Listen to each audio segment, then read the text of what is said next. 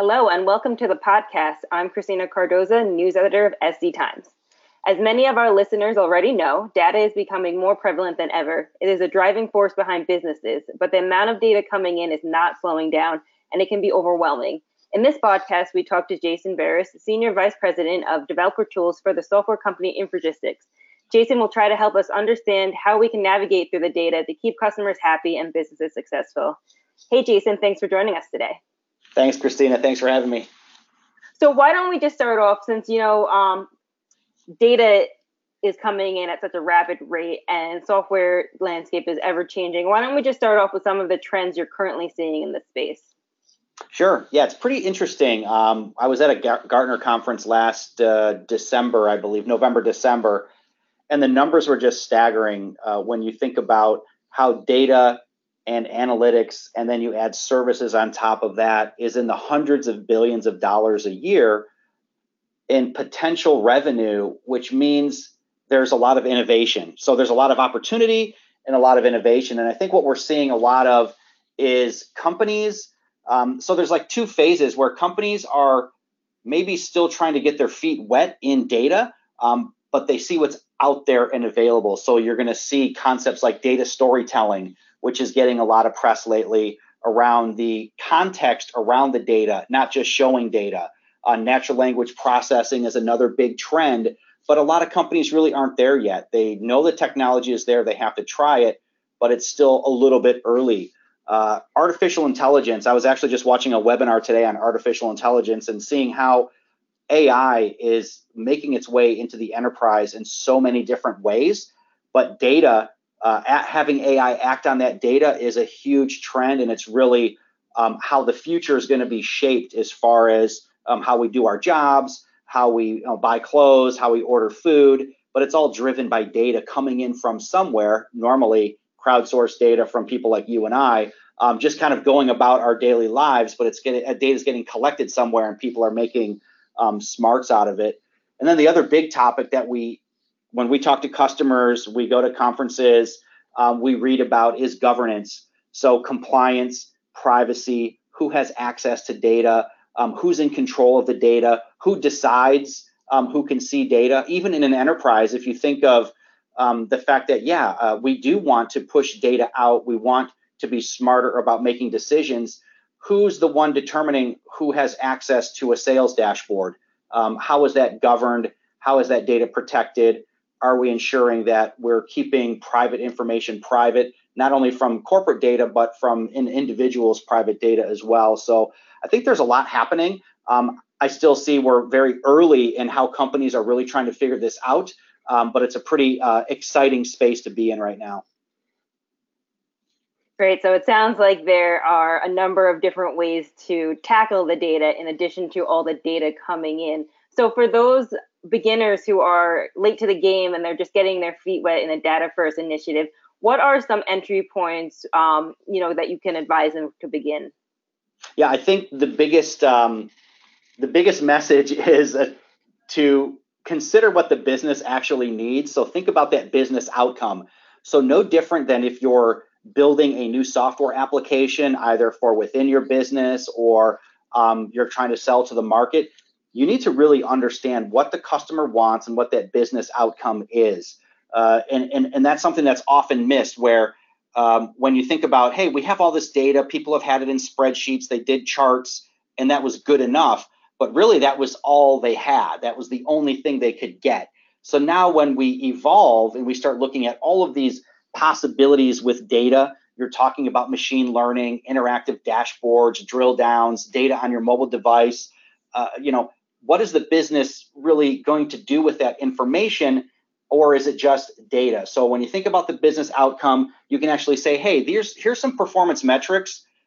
Here's some business process that we may have to improve because our metrics aren't there. But ultimately, the business goal is to sell more or be more responsive to customers or reduce inventory faster. So having that business outcome in mind before you go down this big path of, hey, let's start creating dashboards because we already have these spreadsheets. Talk to your customers and understand what they need. No different than if you were to follow a UX process designing software. Now I know sometimes what the business wants doesn't necessarily align to what the customers want. So how do you make sure that you're on the same page with your business outcomes and your customer requests? Yeah, I think that's critical. So we have at Infragistics, we've gone through the same process internally. There needs to be some sort of cultural shift where people do truly look at the data as a piece of that customer experience, as the user experience that needs to get delivered downstream to someone, be it your sales manager or be it to an external customer. So always including customers and getting that feedback and truly understanding. And then whoever is responsible for the delivery aspect in the enterprise, they need to be empowered to improve a business process or recommend improvement of a business process. Because oftentimes, you may have this vision, like we're going to go down this path and everyone's going to be smarter because we're going to have dashboards and we're going to have metrics and the business is just going to grow. Well, that's really not how it works. How it works is, you want those dashboards, you want those metrics, you need to understand the business outcome, but the process that's driving that needs to be in line as well. So even something as simple as, we want to improve, a big thing is conversion rate. So every marketing podcast you listen to today is about people trying to figure out how to improve conversion rates. So then you're like, okay, well, how do we get more downloads? Is it really about the metric of the downloads, or is it really about better downloads or better subscribers to then convert them? Because sales is going to say we need more, we need more leads. Marketing says, well, we have highly qualified leads, so you need less leads. So ensuring that the business process is delivering what that end customer needs will get you those results. There's this concept, it's called the Hawthorne effect, that I was reading about, where the data gets improved based on the fact, or not the data, but people improve process based on the fact that they know they're being watched. And then as soon as they're not being watched, they kind of go back and revert to their old ways. And that's also important when you start looking at this metrics. It's not set it and forget it. You constantly have to be in tune with what the business outcome was supposed to be, and that your business process is driving those metrics to ensure that you're getting the results that the business actually expects. Now, speaking about this cultural shift, how do things need to change at the development team level? Are there any new skills that they need to equip themselves with, or any mindset changes that they need to be aware of? Yeah, I think the biggest challenge is around the culture of the company or the division or whatever piece of the organization is really trying to drive a data and analytics story into their decision-making process. So, obviously there's skills. So, of course, it would be nice if everyone had a data scientist, someone who understood machine learning, and all these, really kind of modern titles and modern skill sets that go along with, any conference that you'll go to on data analytics and services, et cetera. But really, pushing down the culture means we have a vision. We want to improve something about our business and we need everyone's help. And we're going to democratize this data. Everyone will be able to make better decisions. So you need to be part of the solution. And I think that's a big thing from a cultural perspective, is that everyone's involved and everyone will have access to help drive this.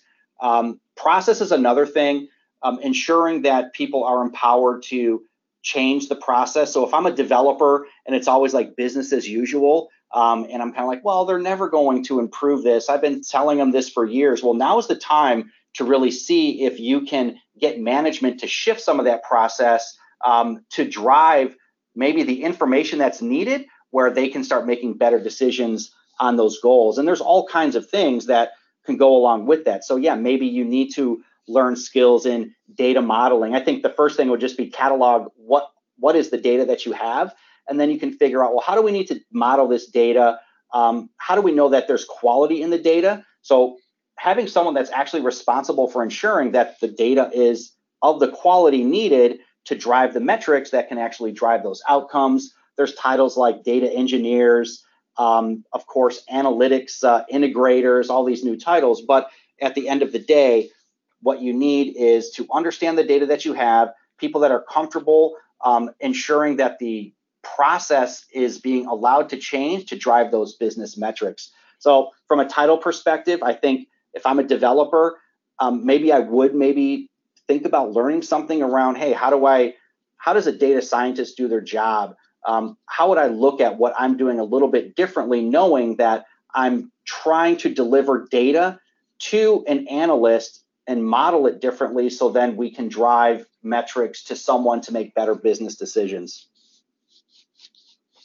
Now, for the more experienced companies who have been successful at this, is there anything that you see that they're doing right that others can take away from them?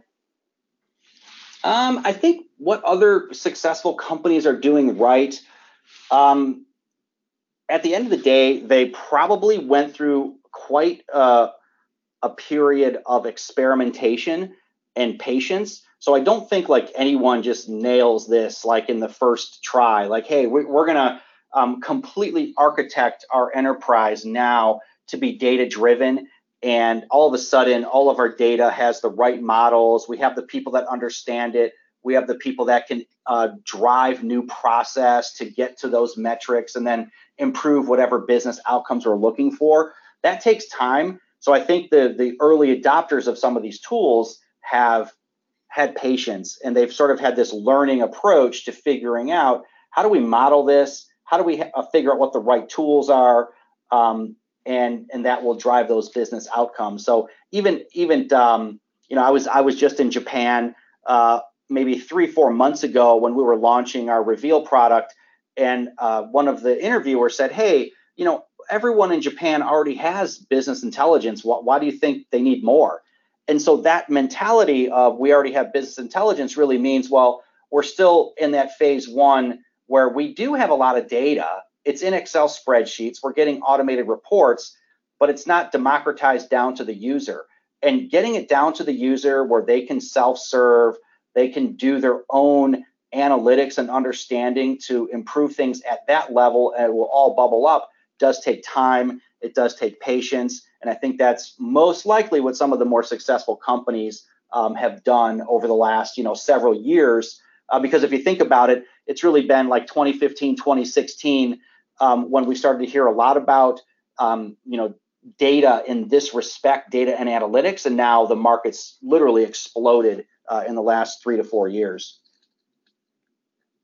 Now, what are some other challenges that businesses have to get over when it comes to dealing with the influx of data? So, I mean, obviously there's the people issue. Do we have the skill sets? Do we have the competencies to deal with it? So that's when you may start looking at like some of the developers, for example, or business analysts adapting their skills to be more in line with what's required to use this data, to understand what to do with this data.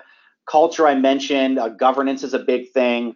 Of course, all of this is influencing process.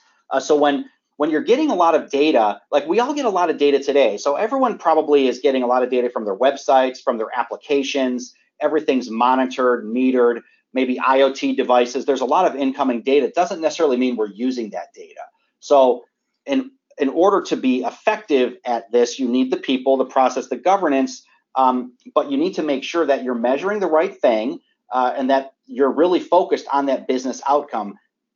It's not about just having a bunch of dashboards. So when you walk in the morning and you have the sales dashboard, well, that's great, but is that really telling the story? Are those the metrics that really matter to drive the business? So I think that's part of it is, all this data is coming in. Do we know how to use it effectively, and do all those things line up? People, process, skills, competencies, et cetera. Is there governance there? And then, who has access to it? So I think it's kind of all tied together with a lot of your questions, kind of triangulating on either I'm new at this data analytics, BI road, or I, think we're doing it already and we have, terabytes of data that we want to start using. How do we really get there? So since you said that this space is still early days, how do you see this playing out over the next couple of years? Is there anything that we can expect coming from the data and from businesses continuing to work with the data? Yeah, I think where we're really early, so we all have data and we have tons of data. We'll never be able to hire enough people to figure out how to effectively use that data. So we have to depend on artificial intelligence, on augmented intelligence to actually use the data. So this data intelligence is really everywhere. You know, we have databases full of stuff. Now, do we have to hire people? No, we can't do that because we need thousands of people. So we need to build tools like artificial intelligence to help us use that data in better ways. So if we look at people-centric usage of data, which means that, hey, I'm a salesperson and I'm trying to hit my numbers for the month.